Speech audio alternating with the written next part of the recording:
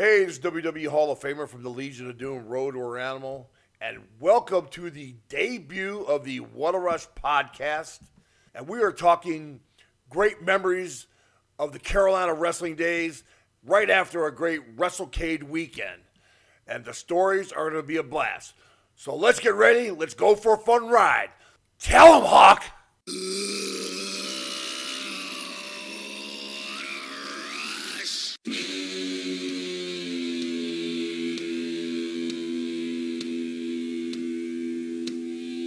He's one half of the Road Warriors and the Legion of Doom, the most successful tag team in the world of professional wrestling. He's held the AWA, NWA, WCW, and WWF titles. He snacked on danger and dined on death. He's Road Warrior Animal, Joe Laurinaitis, and this is the What a Rush podcast. Now, here's your host, Joe Roderick.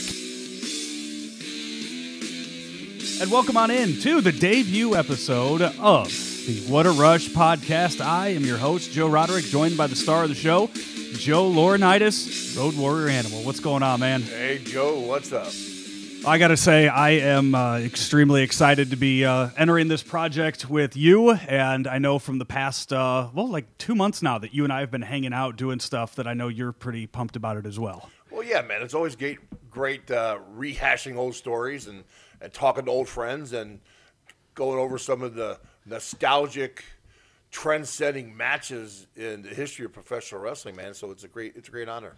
I know wrestling podcasts are pretty hot right now. We saw a few of the guys when I was with you in North Carolina this past weekend that have their own wrestling podcasts, and everybody has their own style. Everybody has their own stories. But for you, in particular, being part of one half of the greatest tag team of all time, and the guys that you have been on the road with, been on planes with, been in the ring with, and beyond. It's going to be a lot of fun, and we're going to have a lot of stories that hopefully a lot of the listeners are going to be hearing for the very first time. Yeah, I think the difference between Hawk and I in our careers is that, along with the other guys doing the podcast, we've got to experience every level of this wrestling business and have seen everything that could possibly happen. So the fans are definitely in for a treat.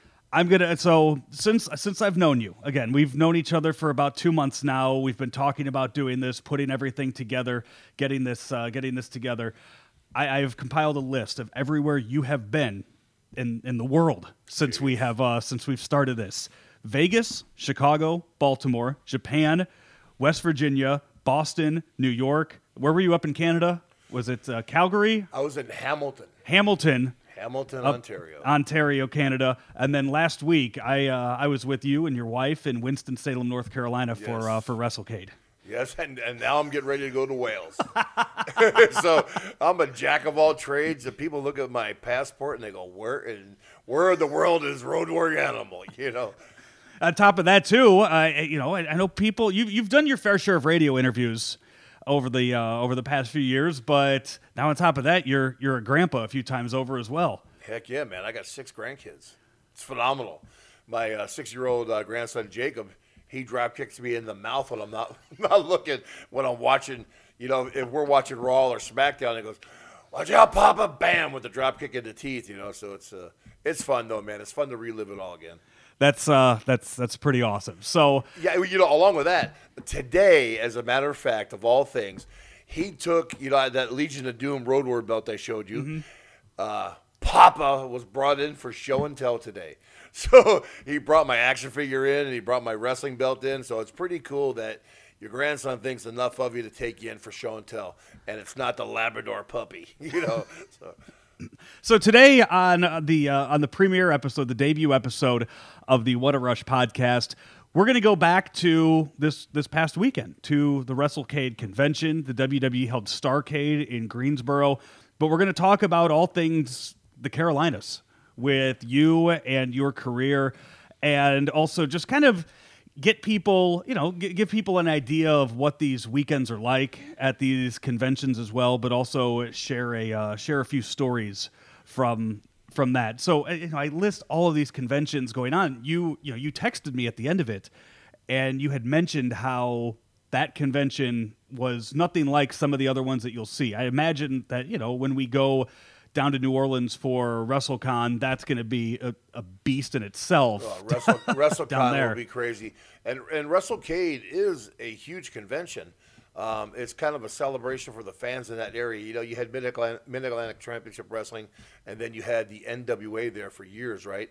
And the stars we saw there, from the Midnight Express and Nikita Koloff, to Bruce Pritchard we saw down there, and Jerry Lawler and a bunch of other people down there. Lex Luger was down there. I sat next to Sergeant Slaughter and Don Kernoodle, for God's sakes. It was awesome, man. And those are just some of the people you get to see at some of these conventions. And the Carolinas were a great hotbed for wrestling.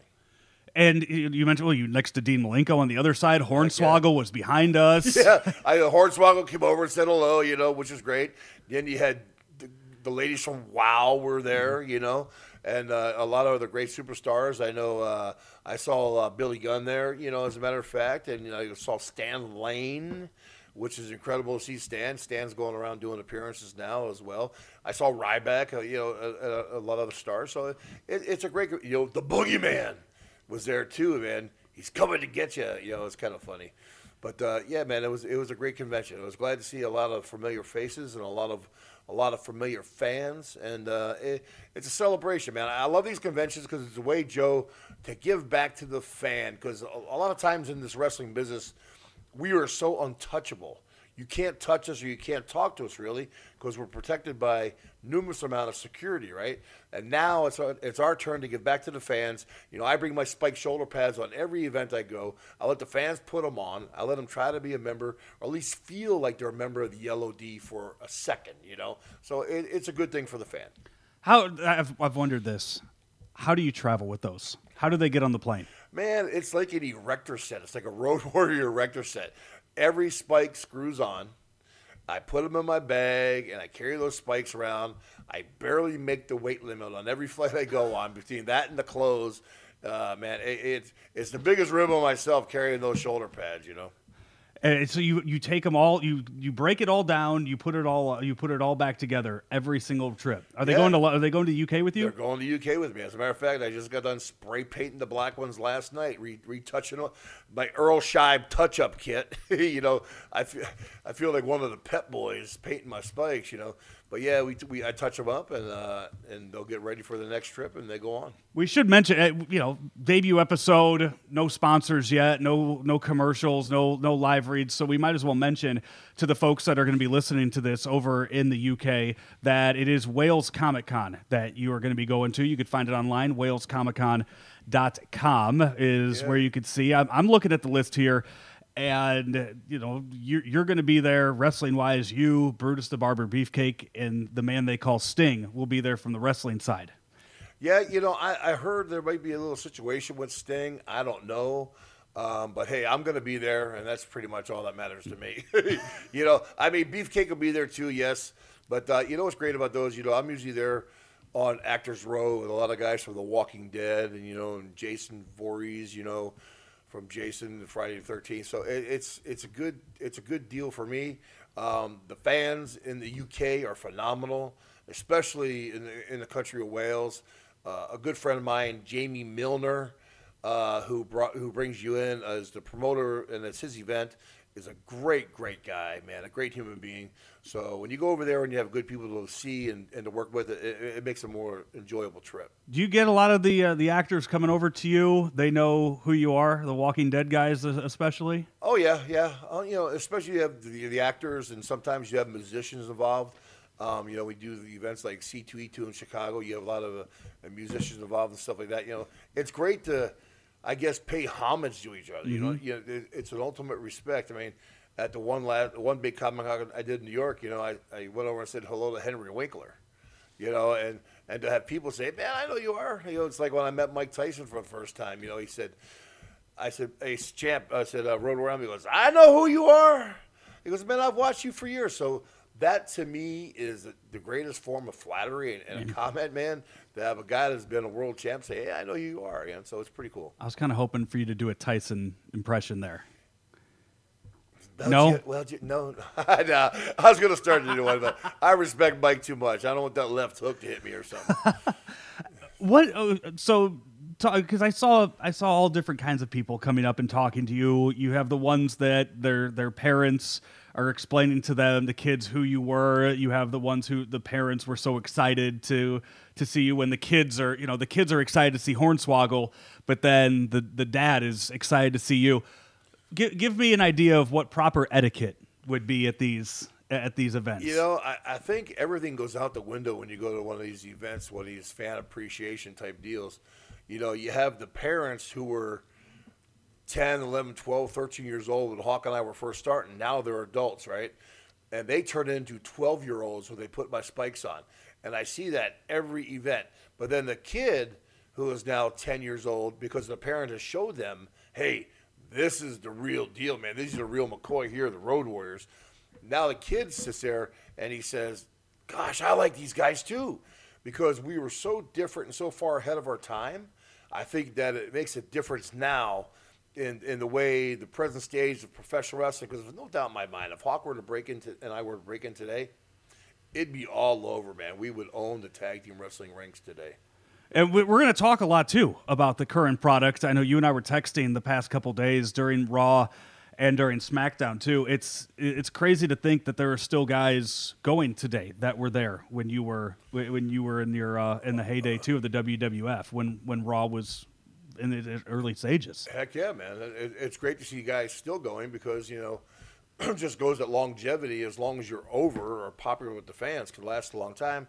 And then there's Joe, as we talked about, new product that sometimes on SmackDown, I got to admit, the other night I felt like yawning and falling asleep. It was so boring, But, hey, and that goes along with every show. I'm sure we were boring during the day on some of our shows, but, today's product is so out there because of Facebook, because of Twitter, because of YouTube and everything else, that it has to be exciting every show. We should mention that we are also on Facebook and Twitter. You can follow along with us. You can tweet at us. You can email the show on Twitter at WhatARushPod. That's WhatARushPod is where you can find us on Twitter. Facebook will be changing the name of that over too. Right now, you can find it on Facebook, WhatAPod. And you'll be posting that as well. Email for the show, roadwarriorpodcast@gmail.com. We look forward to you guys reaching out to us, emailing us any of your questions that you have each and every week that we drop a new episode here on the What a Rush podcast. Anything's legal here with us, and anything goes. There is no such thing as a dumb question. No, it's questions that people probably have had for years that they, if they haven't made it out to a convention, haven't made it somewhere, they'll be able to ask you anything that they want here. It'll be awesome. Well, yeah, we realize that people cannot get out every day and cannot travel across the U.S. to be able to see us at these events and ask us questions, and and we realize that sometime in our life, in someone's fan's life, that we were kind of like a superhero to them, So, and at the end of the day, we're real people too. We realize what it's like. So you can come talk to me at any time. That's why I love doing personal appearances. That's why I wanted to do this podcast. Yeah, and we do have to give a big thank you to the STLpodcast.com for putting us up there, being our home website for the first episode and beyond, getting us out on the air as we kick things off here, the STLpodcast.com. But, of course, you'll be able to hear us on all of the different podcast platforms, and when you follow along on social media, you'll be able to tweet along with us or tweet with us, and any questions, anything that you want to hear about, any stories that you want to hear about too, because there are going to be some weeks, Joe, that we're going to put it to the fans. We're going to let them decide who it is they might want to hear from, or what kind of rivalry it is that they want to hear about. So we're going to give it to the fans as well, put it in their hands. Yeah, this is like the fan appreciation podcast. Whatever they want to hear, and fans have got unbelievable, crazy questions everywhere I go. So I look forward to reading these questions and see what they're all about. Okay. So when you come in, you got heat when you first debuted. You and Hawk came out and you beat the hell out of Dusty. You came out and you jumped him. So do we need to have a feud in the podcast world right now? Is there somebody that we need you to cut a promo on or to go after that we can tweet at them and they then give us that little push? Bro, I serve notice to all podcast people. There is no one guy. That was Hawk and I's motto all through our career is I don't care, he don't care, and Paul, he don't care either. So, like I said, man, there is no rules. There are no rules. There are no limits. We will go and attack everybody, and we will take on all challengers. I like it. So we've talked about the convention this weekend, and it was all surrounded around Starrcade, or I guess WrestleCade came first, then the WWE decided to put Starrcade there, but it was a little bit of a throwback weekend this past weekend in the North Carolina area, in Winston-Salem and in Greensboro. What a coincidence. What a coincidence WWE put Starrcade next to WrestleCade. Oh, my Lord. Wow, well, how strange is that? The WWE tries to piggyback off of something else. Do you remember your first match in that area? Do you remember your first match in the Carolinas? I remember when I first started by myself singularly in North Carolina. I remember in that Winston-Salem area and Fayetteville area getting put to sleep by Johnny Weaver. And Johnny Weaver, and you wouldn't have thought when you looked at Johnny Weaver that this guy was able to get a fan reaction or nothing. And, man, I'm telling you, the Carolinas came unglued when he put me to sleep. It's incredible how nostalgic the Carolinas are for pro wrestling, man. And I sat there as a young punk, and I watched how popular Sergeant Slaughter was when he had great feuds with Ricky Steamboat and Greg Valentine against Ric Flair, and it was just great stuff to watch. So you were just the biker gimmick, the solo biker gimmick, no Hawk. Well, yeah, I went down to Atlanta first, and then they sent me to the Carolinas because there was some big feud going on between the ownership of Georgia Championship Wrestling. So I went down to the Carolinas, and of course, my very first match ever in the Carolinas was against Ravishing Rick Rude. Now, here, Rick Rude and I went to camp together. So we looked at each other, we got it. They gave us our finish, and they said, you guys are going to do a 20-minute Broadway. I looked at Rude, and I said, what the hell is a Broadway? Nobody told us what a Broadway was. Nobody said it was a 20-minute tie, an even match. They just said go out there and do a 20-minute Broadway. And we got yelled at because we did everybody's finish that we learned in wrestling camp in the first 5 minutes. And then where'd you go?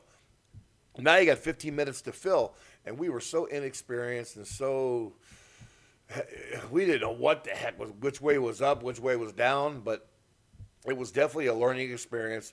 Thank God they had great guys like Flair and Slaughter and Steamboat on the show to save the show, to be quite honest with you. So how blown up were you 5 minutes into it? I blew up walking to the ring. Your nervous energy kicks in. I was ready to puke before I even hit the ring, and because Rude and I, we wrestled in camp, man. We broke each other's nose. We killed each other at Fat Lips because our trainer at Shark had never got in a ring with us, so we never knew what was going on. And so we wanted to make this as real as possible, and we sure did. We killed each other the first 5 minutes, and then we had to finish the show. So it was pretty crazy, man. What finishers were you doing then? Whose finishers were you doing? I put the figure 4 on him. They go, you can't put the figure 4 on him. That's Jack Briscoe's finish. Okay. Well, he puts the sleeper on me. You can't put the sleeper on me. That's Sergeant Slaughter's Cobra Clutch finish. You can't do it.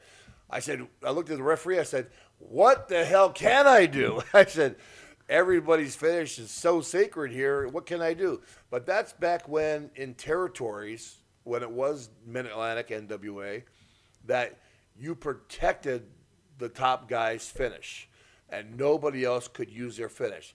Now, when you watch wrestling, there are no rules, man. Everybody does everybody's finish in the first 10 minutes, and that's why ratings are down in wrestling, I believe. And finishers, too, have gotten a little more complicated. Well, they've gotten more complicated. They've also gotten more stupid, because guys are risking themselves doing more stupid things. But then because at the end of the day, Joe, guys are standing straight up from them. So how impressive was that finish of a guy standing straight up? What's your favorite finisher? What's your least favorite finisher today?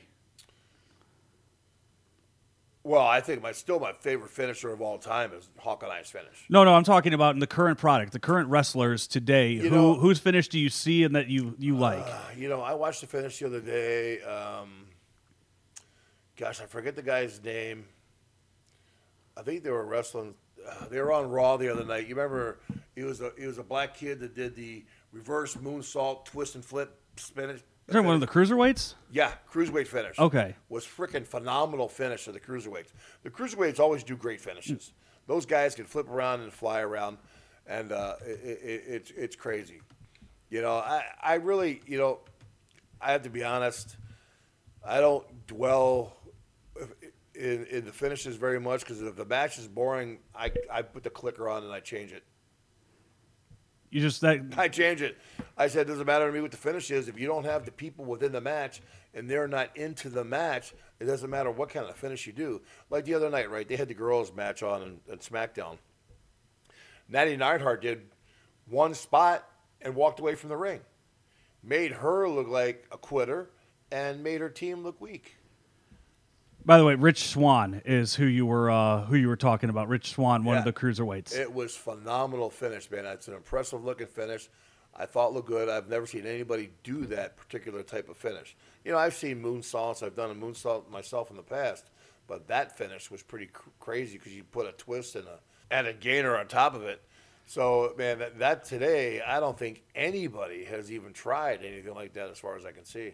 So back to the Carolinas. That was your first memory of that. Isn't a very good one with you and Rick Rude. It was horrible. We had to stick up the joint. I think we were first match, and I'm surprised if we weren't the popcorn match where everybody's going to buy popcorn during our match. So who's yelling at you when you come backstage? Is Flair getting in your face, or is Sergeant Slaughter getting in your face? No, man. I was 280 pounds. Nobody was going to yell at me because I think people knew. I mean, before we even became the Road Warriors, I was nothing to mess with, and I was no street fighter. Listen, I'm not the toughest guy in the world, but I was I had the look on me. I wasn't something even to mess with back then. And they knew I was green. Back then in territories, guys took care of the green guys. I was green and young, and they took it up as being stupid and inexperienced, and that's what it was.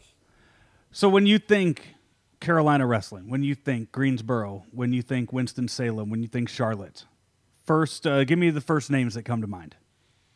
Oh, Sergeant Slaughter, Ricky Steamboat, Ric Flair, Greg Valentine. Mike Rotundo was there. He was the young guy at the time. Johnny Weaver. Those are some of the guys. Don Cornudo. Those are some. Jimmy Nelson. Those are some of the guys. Boris Zukov. Some of the guys that come to mind. You've mentioned Johnny Weaver a few times now, and of the names that you've mentioned, none of those are guys that you had. All the other guys are ones that you had runs with in WCW, WWF, NWA. Tell us a bit about Johnny Weaver. Well, from what I know history-wise, and you got to understand, I only knew Johnny Weaver for a month, and I didn't know the history of professional wrestling because, to be honest, I was training for football, so I really didn't know wrestling. But so I got in it, and then all that I know is that Johnny had a power. Talk about people power. Johnny had a reaction with the people that they loved Johnny Weaver. He was a beloved babyface in the Carolinas, and he put many big guys to sleep. And I was just another a stroke on his totem pole. You know what I mean? I was another notch. So, and that's what I knew about Johnny Weaver. And he wrestled a lot of main events. Johnny Weaver had some great matches against Mr. Wrestling and Mr. Wrestling number 2, from what I hear, and he was a pretty good performer. So how long were you in? So you were there when Ole sent you there, right? He sent you to from Georgia, from Atlanta up to the Carolinas for a while to kind of try to hide you, to kind of keep you protected, if you will, from his company. Yeah, I think he had big plans for me as the Road Warrior. So I think he wanted to get me out of the knuckleheadism of what was going on in Georgia Championship Wrestling. He sent me to the Carolinas, but little did he know, in the Carolinas, Jimmy Crockett paid me so horribly that I pretty much starved. I mean, I went from 275 to 280 in body weight down to 225 in 3 months because I didn't have any money to buy food or train properly or do anything. I couldn't afford, a hamburger at Burger King because I was sending money home for child support and all this other stuff. So it wasn't a very good experience for me. I lasted there 3 months. When Christmas came around, I went into Jim Crockett's office and I said, "Hey, Jimmy, I can't live on what I'm making here." He says, "Joe, I'm sorry, I really don't have anything else for you." And I said, "Well, thank you for the opportunity." And I quit and went home. And how you're not making anything? How who else is in that same boat as you? Then who are some other names that you're rooming with that you're trying to make it work with? Well, Rick Rude got injured. Sergeant Slaughter landed on Rick Rude the wrong way and injured him. I mean, pretty devastating injury. I mean, one of his private parts was about the size of a grapefruit. It was a bad move, but Rick Rude was one of them.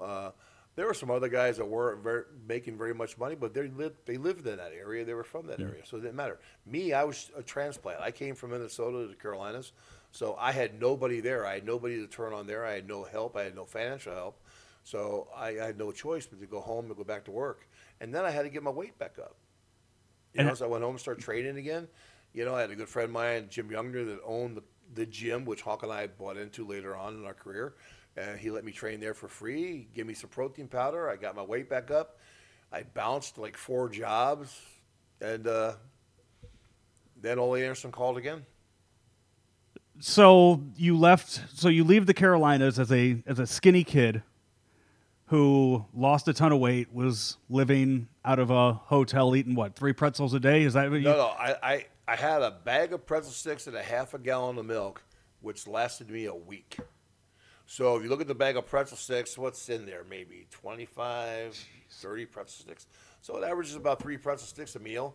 And, once in a while, if it wasn't for Slaughter or Canoodle buying me a cheeseburger, because they were on top, they had all the money then, I wouldn't have had any protein in my diet at all. So when I went home to Minnesota, I remember distinctly getting a call from Ole Anderson. And Ole saying, "Oh, man, I'm sorry, you're in the Carolina." I said, "Bro," "you told me I was going to be there a month. I was there 3 months." I said, "I starved and I dropped weight." I said, "Ole, I kill you." I said, "I'm going to knock you out." And I told Ole that. I said, listen, Ole Anderson had a reputation in the wrestling business, but at that time, I didn't care, and I wasn't afraid of anybody. I knew what I could do, and I said, "I'm going to beat you up." And, listen, nobody gains anything when you get in a fight, but I told that to Ole, and then I hung up on him.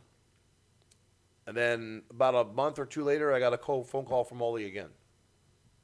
What keeps you going at that point? You're not on TV. You're not...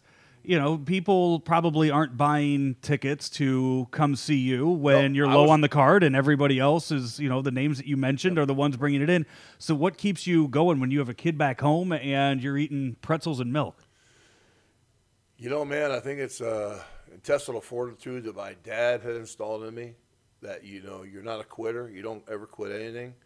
And that's just what I had learned growing up. And, listen, you look at things a little bit different when you have a little human being on home that's dependent on you. And I had my son Joe who's dependent on me, so, I had to send money home so they could pay for his bills. So I wasn't going to let him down in any way. I was going to succeed at something no matter what I did. So I hung it out as long as I could until I finally said, "This is enough. This is actually going backwards instead of forwards." And that's when I went back home to Minnesota. So you end up back there several years later. Around 87 or so is when 86, 87 is when you're back in the Carolinas. When you got back there with Crockett, you're teaming with Hawk. You have Paul there with you. You're winning goals. You're winning trophies. You're winning fake checks in tournaments. Fake checks, yeah. Wish the IRS knew they were fake. So you're winning everything then. Does anybody even remember you as the kid that was there in the early 80s? Only true wrestling fans that have pictures of me knew that it was me. But, to be quite honest, back then there were no autograph sessions, right? There were no fan appreciation things. There were no meet and greets. Because you were in a different town every day. You went to the town, did your deal, boom, you took off. You never signed any autographs because we were heels before the show, because that wasn't what it was all about back then. Listen, heels never signed autographs until Vince McMahon told everybody wrestling was fake. Right. Then he'll start signing autographs. So, we protected the business like it was, your only child left in the world, But it was definitely a different experience going back. Now we were, per se, in a different driver's seat going back at this time. So you get back there, and the reason I bring that up is because, hey, I've gone over your career. I've read your book. Two pretty important things happened to you when you were in the Carolinas in the late 80s. One, storyline-wise, and the other, real-life-wise. Start with the real-life one.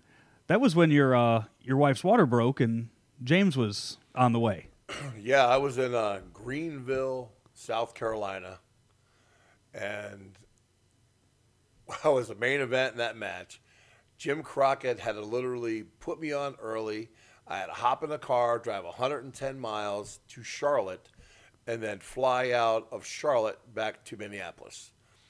And then, I actually made it probably within an hour of James being born.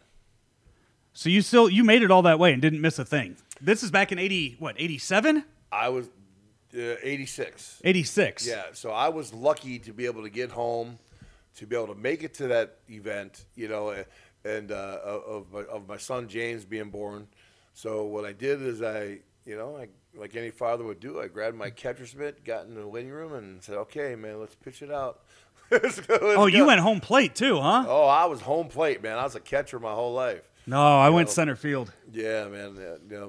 I catched and I pitched. That was about it. We've, by the way, James, I haven't mentioned this. So I did radio in St. Louis for 8 years. That's how you and I got connected and all this as well, because you moved the whole family to St. Louis when James got drafted by the Rams. Yeah. I had James on my show 3 times when I was doing radio in St. Louis. Twice in person too. So that was you're lucky. Yeah.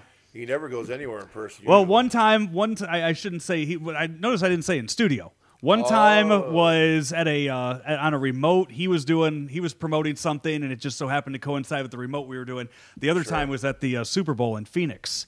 He was he was there for that, and the Rams were nice enough to give him to us for about a half an hour before they moved the team out of town. Yeah, well, it was almost like a goodbye interview, right? Oh, yeah. Yeah. James is, he's a pretty eloquent kid on the mic. He's very good at speaking. He knows football. Right now he's with the Big Ten Network, so that seems to be his future in the football business today. He does a lot of stuff with NFL, and he does a lot of stuff with college football. We're gonna have to get him. Is he coming into town for the holidays? He was going to, but I think since he retired just this year. His wife's family, they've never got to spend Christmas with his wife's family. So this year they're going to Cleveland, Ohio to celebrate Christmas. So this holiday season, we won't spend any time together. But, I'm sure we'll see each other shortly after the first of the year. I was going to say, we got to get him in on one of these, especially with college football. I know he probably doesn't want to talk much college football right now. Yeah, you're probably right. He's probably getting college football out because every Sunday he goes to Chicago, does the Big Ten Network filming, then flies home Monday night. Well, that and Ohio State kind of on the outside looking into that, the Final Four. Man, the Buckeyes, man. If they could just be consistent, but that's young kids. That's the way young kids are. It's the way they grow up. It's the way they play football. The other Carolina story that you've told me about it, and at the time I didn't realize that it was in North Carolina until I read about it in your book, was the bench press comp. And I'm pretty sure you did that with your eye hanging halfway out your head. Yeah, man. People don't realize that a day before that I was in Hammond, Indiana, wrestling the Hawkeye. I wrestled the Warlord and Ivan Koloff, and Warlord did a Samoan slam on me. It just didn't go the right way, and he landed on my head, and it was like throwing a orange against the side of a wall. Something had to give, and my left eye popped out and popped back. It went back in too far, and he blew out I had a skull fracture, blew out my orbital rim, fractured my cheek, and broke my nose all on one move. And was definitely the worst thing that has ever happened to me in wrestling, football, in a fight, anything. That's the worst injury I've ever had. And then you turn around, you fly from you fly to North Carolina, Chicago to Greensboro. and you're asked to sit down and bench press how much? Well, at the time I was probably the strongest I ever was in my career. I'm sure I was well over. I could bench over 630 pounds at the time, but that day, when you have your eye smashed out, you're any kind of pressure. As soon as you take the normal person, the listeners at home could do it. Lay down on your back. You feel the pressure rush to your head. Could imagine when your eye and everything is cracked around it, what that pressure is. So what I did, being a smart wrestler, is I painted over my swelling and over the injury, so the fans never knew I had the injury. And I told them, I said, listen, I'm only going to go as heavy as my body will let me go. And I was in a position I had to be the bencher because everyone knew I was stronger than Hawk, and everyone knew that the Warlord was strongest one in his team. So I had to be the guy to lay down 2 bench press. Otherwise, it wouldn't have looked like a fair competition, And the NWA, I got to admit, over the other company at the time, was they were all about realism. When we did our bench press competition, we used real weights. When the other company did the bench press competition, I believe with Dino Bravo, they had wooden plates on the bar, and they said it was a certain amount, which everybody could tell. If you're a lifter, you know a wooden plate when you see it, and how fast someone pushes someone up to. But I did 545 pounds that day, with my eye all busted out, and it was strictly a tricep press. I mean, it was all tricep. I didn't push anything to put any extra pressure on my eye.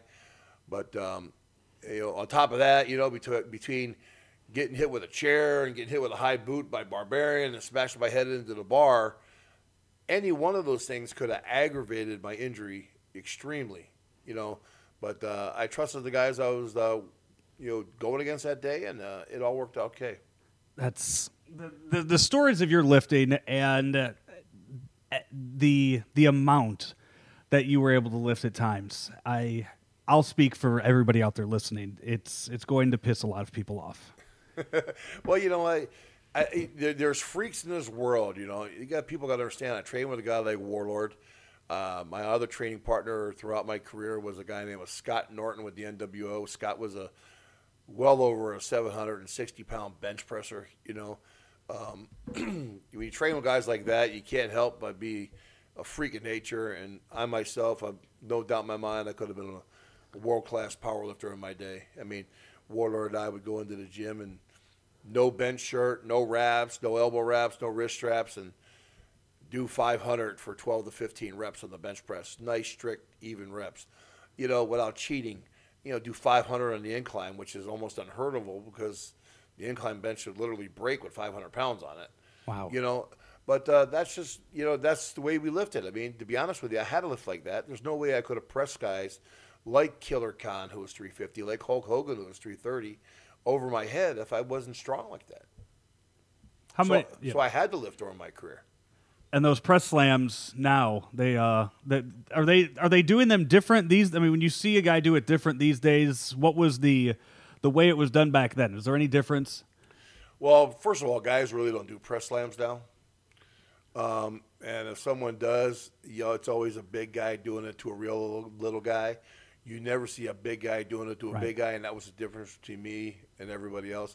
I like to do it to the big guys. And I would do the big guy like Khan I did for 4 or 5 reps. I like to do the big guys for reps, And we would grab a guy right standing on the mat and go right up above our head. We don't stop at our chest, nothing else. We went bam and just threw that body up. That is a lot harder to do because you're dealing with a human body. You're not dealing with a bar. You're not dealing with regular weight. You're dealing with body weight, which fluctuates because body weights aren't equal. The front end could be heavier than the back end. The back end could be heavier than the front end. So you got to adjust for that. And I think you get a little bit of anticipation and anxiety, and you get a little bit of a rush in your own system because you got to get psyched up for that press. And that's why guys went up pretty easy for us. So in the end, where do you rank the Charlotte, the Greensboro, the Winston Salem? Where do you rank that amongst the territories back in the 80s? Man, it had to be right up there, close to number 1 or 2. I mean, in the 80s, you had either New York or you had the Carolinas. That was it. I take that back. You had the AWA too, but out of the 3, the Carolinas were probably, I'd say, number 1 or 2. Then you had the other one was 2, and then the AWA was 3. Right. And that's just the way. And then you had Mid-South, and then you had the Von Erichs down there too, which ended up being 4 or 5. But the NWA at the time, only because of the amount of stars that were there. You not only did you have Flair and the Horsemen and Hawk and I and the Powers of Pain and all the other guys. You had Rock and Roll Express, Magnet TA, Nikita Koloff. You had Lex Luger. You had Dr. Death Steve Williams. Stan Hansen would come in. Dusty Rhodes was running the whole thing. I mean, that's quite a list of stars that were main events guys. So. Yeah, a lot of those guys too. The ones that are still with us. We look forward to having them on here, getting them to talk with us, and me just sit back, shut up, and let you and whoever it is chat it up, because hanging out with you this the past weekend at WrestleCade, and just hearing you and some of the other guys just talk about some of the stories, and even to some extent, I'm going to save some of the stuff for future episodes, but there was one individual who came up to you and was so excited to see you and was reciting a story that happened 30 years ago, exactly the way that you describe it in the book. And talking about how cool it was for him to be there as a kid and see it, knowing that we're going to talk to those guys and share these stories with them here on the podcast is pretty exciting. Yeah, man. This is all great nostalgia stuff for fans to go back to jog their memory, and jogs my memory too, to recap and relive some of the greatest moments in our business. These are some of the moments that catapulted the business to where it's going today. Right. I mean, without the Starcades and without the Great American Bashes, there are no WrestleManias. You know what I mean? So, Dusty Rhodes and Crockett Promotions, I think, were so far ahead of its time back in the day that right now it's almost coming full circle, because now you have the WWE renaming their events Great American Bash, the War Games, Starcade. Yeah, it's no coincidence, man. You know why? Because those names bring in people, and people want to go back to see even the resemblance of what their childhood was about. And that's why they're going back to the old names. That's what I believe. Oh yeah, and you know what? It's a way to. I'm sure that more tickets were sold when they put the word Starcade on it rather than just House Show in Greensboro. Oh yeah, if you would have put House Show in Greensboro, you probably wouldn't have got 200 people to show up. And with that too, they weren't House Show in Greensboro. Given the recent health of Ric Flair, he probably wouldn't have come to that. You're probably not spending the money to bring Ricky Steamboat to that, and same with the Rock and Roll Express. You're not bringing them. You're probably not bringing them out there either. Well, yeah, man. Listen, it costs money to get guys to go anywhere today, and because this is their way of making their livelihood too, and you have to, listen. This is why, and I laugh at WrestleManias, because WrestleManias. Why do you think some of the WrestleManias get some of the viewing audience they do? Because when they have a WrestleMania, they bring back The Rock. They bring back Mick Foley. They bring back Shawn Michaels. Why? Because they were the great guys in the 80s and 90s and early 2000s that carried that company. Same thing with Starcade. You got to bring back Flair and Steamboat and guys like that, because they were the guys that helped catapult wrestling business to where it is. Yeah. And they've been doing that for years with WrestleMania, though. Sure, they're not having Muhammad Ali and Liberace out there in the man, but you can't have Starcade without bringing in the guys that make Starcade what it is. Right. And Arn's not giving a spine buster on a regular house show either. No. Bro, Arn Anderson's not even getting in the ring anymore. And you saw what he did. He did a pretty impressive spine buster for not doing it probably for 30 years. Yeah, well, he looked the exact same when he gave it 30 years ago, too. Yeah, you're right, man. He was probably the same size. Exactly. He is not, since the first time I turned on Nitro as a kid, Arn Anderson hasn't aged one single year. Yeah, Arn looks pretty much the same, man. It's great to see. From the first day you met him. He looks the same. Arn's a little bigger than the first day I met him because, Arn was one of the guys when, Arn and Barry Darsow at the time, before Crusher Cruise Ship days, we wrestled them on Georgia's Championship Wrestling. Mm-hmm. One of Hawk and I's very first matches. And heck, both of those guys, and they were big guys, looked at us and say, do you want to start with these guys? Do you want to start with these guys? No, I don't want to start against the Road Warriors. I mean, that was the funny joke going on. Who's going to wrestle against the Road Warriors, But yeah, man, I've known Arn for a lot of years. One of my very first matches in Georgia's Championship Wrestling was against Arn. Well, one of these days, it'd be awesome to get him on as well. Not sure how that works given his current employment. How some of those work, but like we said, we're going to have a lot of your friends, a lot of your rivals, a lot of the guys that you were on the road with and in the ring with on over the years as well. Another thing that we just taking care of business here. We do plan on getting some shirts out there as well, along with the shirts that you already have out there that people could go online and still get today at Pro Wrestling Tees, right? Heck yeah, man. Pro Wrestling Tees. Go to ProWrestlingTees.com. There's probably 20 or so different Road Warrior, Legion of Doom style shirts. Animal shirts, Animal U, Road Warrior U. It's great, man. It's good to see. And then we'll have our Water Rush Pod shirt. It's going to be coming out too, man. It's pretty cool. There's a pair of spiked shoulder pads with the microphone in the middle. So it's a great time, man. It's a great time in the wrestling business.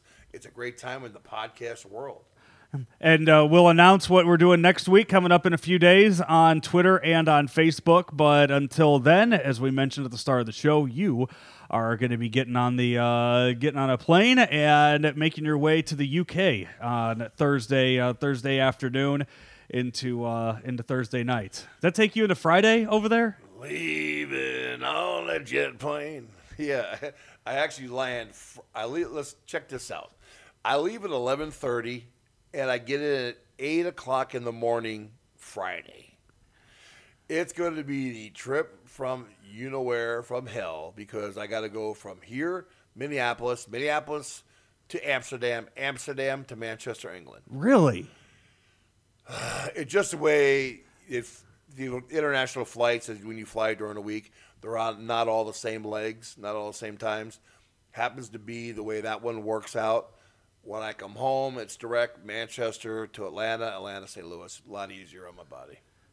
I wouldn't have thought that you'd have to stop at multiple countries. I get flying to Minnesota. It's well known that St. Louis doesn't fly really anywhere direct for the most part. But so I get that. It's having to stop in Amsterdam to get to Manchester is a little crazy. It's not usual, but it's the way it worked out this first trip here. So it's only one leg of the trip, and it won't be both legs coming back. So it is what it is, man. You just grin and bear it and make the trip. So that'll be Wales Comic-Con that you'll be at this weekend. When you're listening to this, most likely Joe will be in the air flying out there. So heck yeah, man. Hey, all the fans of the UK, come on down. In Wales, in the UK, surrounding countries over there, Germany, Netherlands, whatever. Come on down to the Wales Comic-Con. Not only the wrestling stars, but the other great actors are going to be there, man. Jamie Milner puts in a first-class, top-notch show, and it's always a good event to be a part of. Yeah, I'm just looking at the list right now, the Wales Comic-Con list. You'll have Abraham from The Walking Dead. He will be there. Michael Cudlitz, as he's known, he will be there. And then the actor that plays Alfred on the show Gotham, Sean Pertwee, will also be there. I've been a big Walking Dead fan for years, so I'm very familiar with the character of Abraham. And I've been binge watching Gotham lately. So when I saw those two names on the list, I thought that was really cool that these two guys are going to be there. Yeah, I do a lot of Comic-Cons with the Walking Dead guys. I see them all the time. Sometimes I fly with them on the same flight, so it's they're pretty good people, you know. I mean, listen, their business is like ours. We're actors, and we're trying to fly around the world and entertain the fans, you know. Yeah, absolutely. So there you have it. We'll be announcing our plans for episode 2 of the What a Rush podcast coming up in a couple days. As I said, you could find us on Twitter at What a Rush Pod is where you could find us there, at What a Rush Pod, where you could find us on Twitter, and then on Facebook right now, search Oh What a Pod. We'll be changing that over when we're able to as well. And then, as I said, you can email us anything that you've wanted to know from Animal over the years. roadwarriorpodcast@gmail.com. That's roadwarriorpodcast@gmail.com. We got our 20-minute Broadway out of the way, Joe. That's there you go, man. Hey, Joe, it's been a great hour. I look forward to the future podcast. I think this is going to be great and very entertaining for the fans because everybody knows the Road Warriors were entertaining to say the least, and the fans were witnesses to a lot of great action, and it's going to be great to talk to fans and friends and rehash old stories, man. It's going to be pretty cool. That'll do it for us today. As I said, follow us along on social media or download when you download us on any of your favorite podcast apps, or you can find us at the stlpodcast.com website. Until next week, this is Joe Roderick alongside Road Warrior Animal Joe Laurinaitis. This has been the first episode of Oh, What a Rush podcast.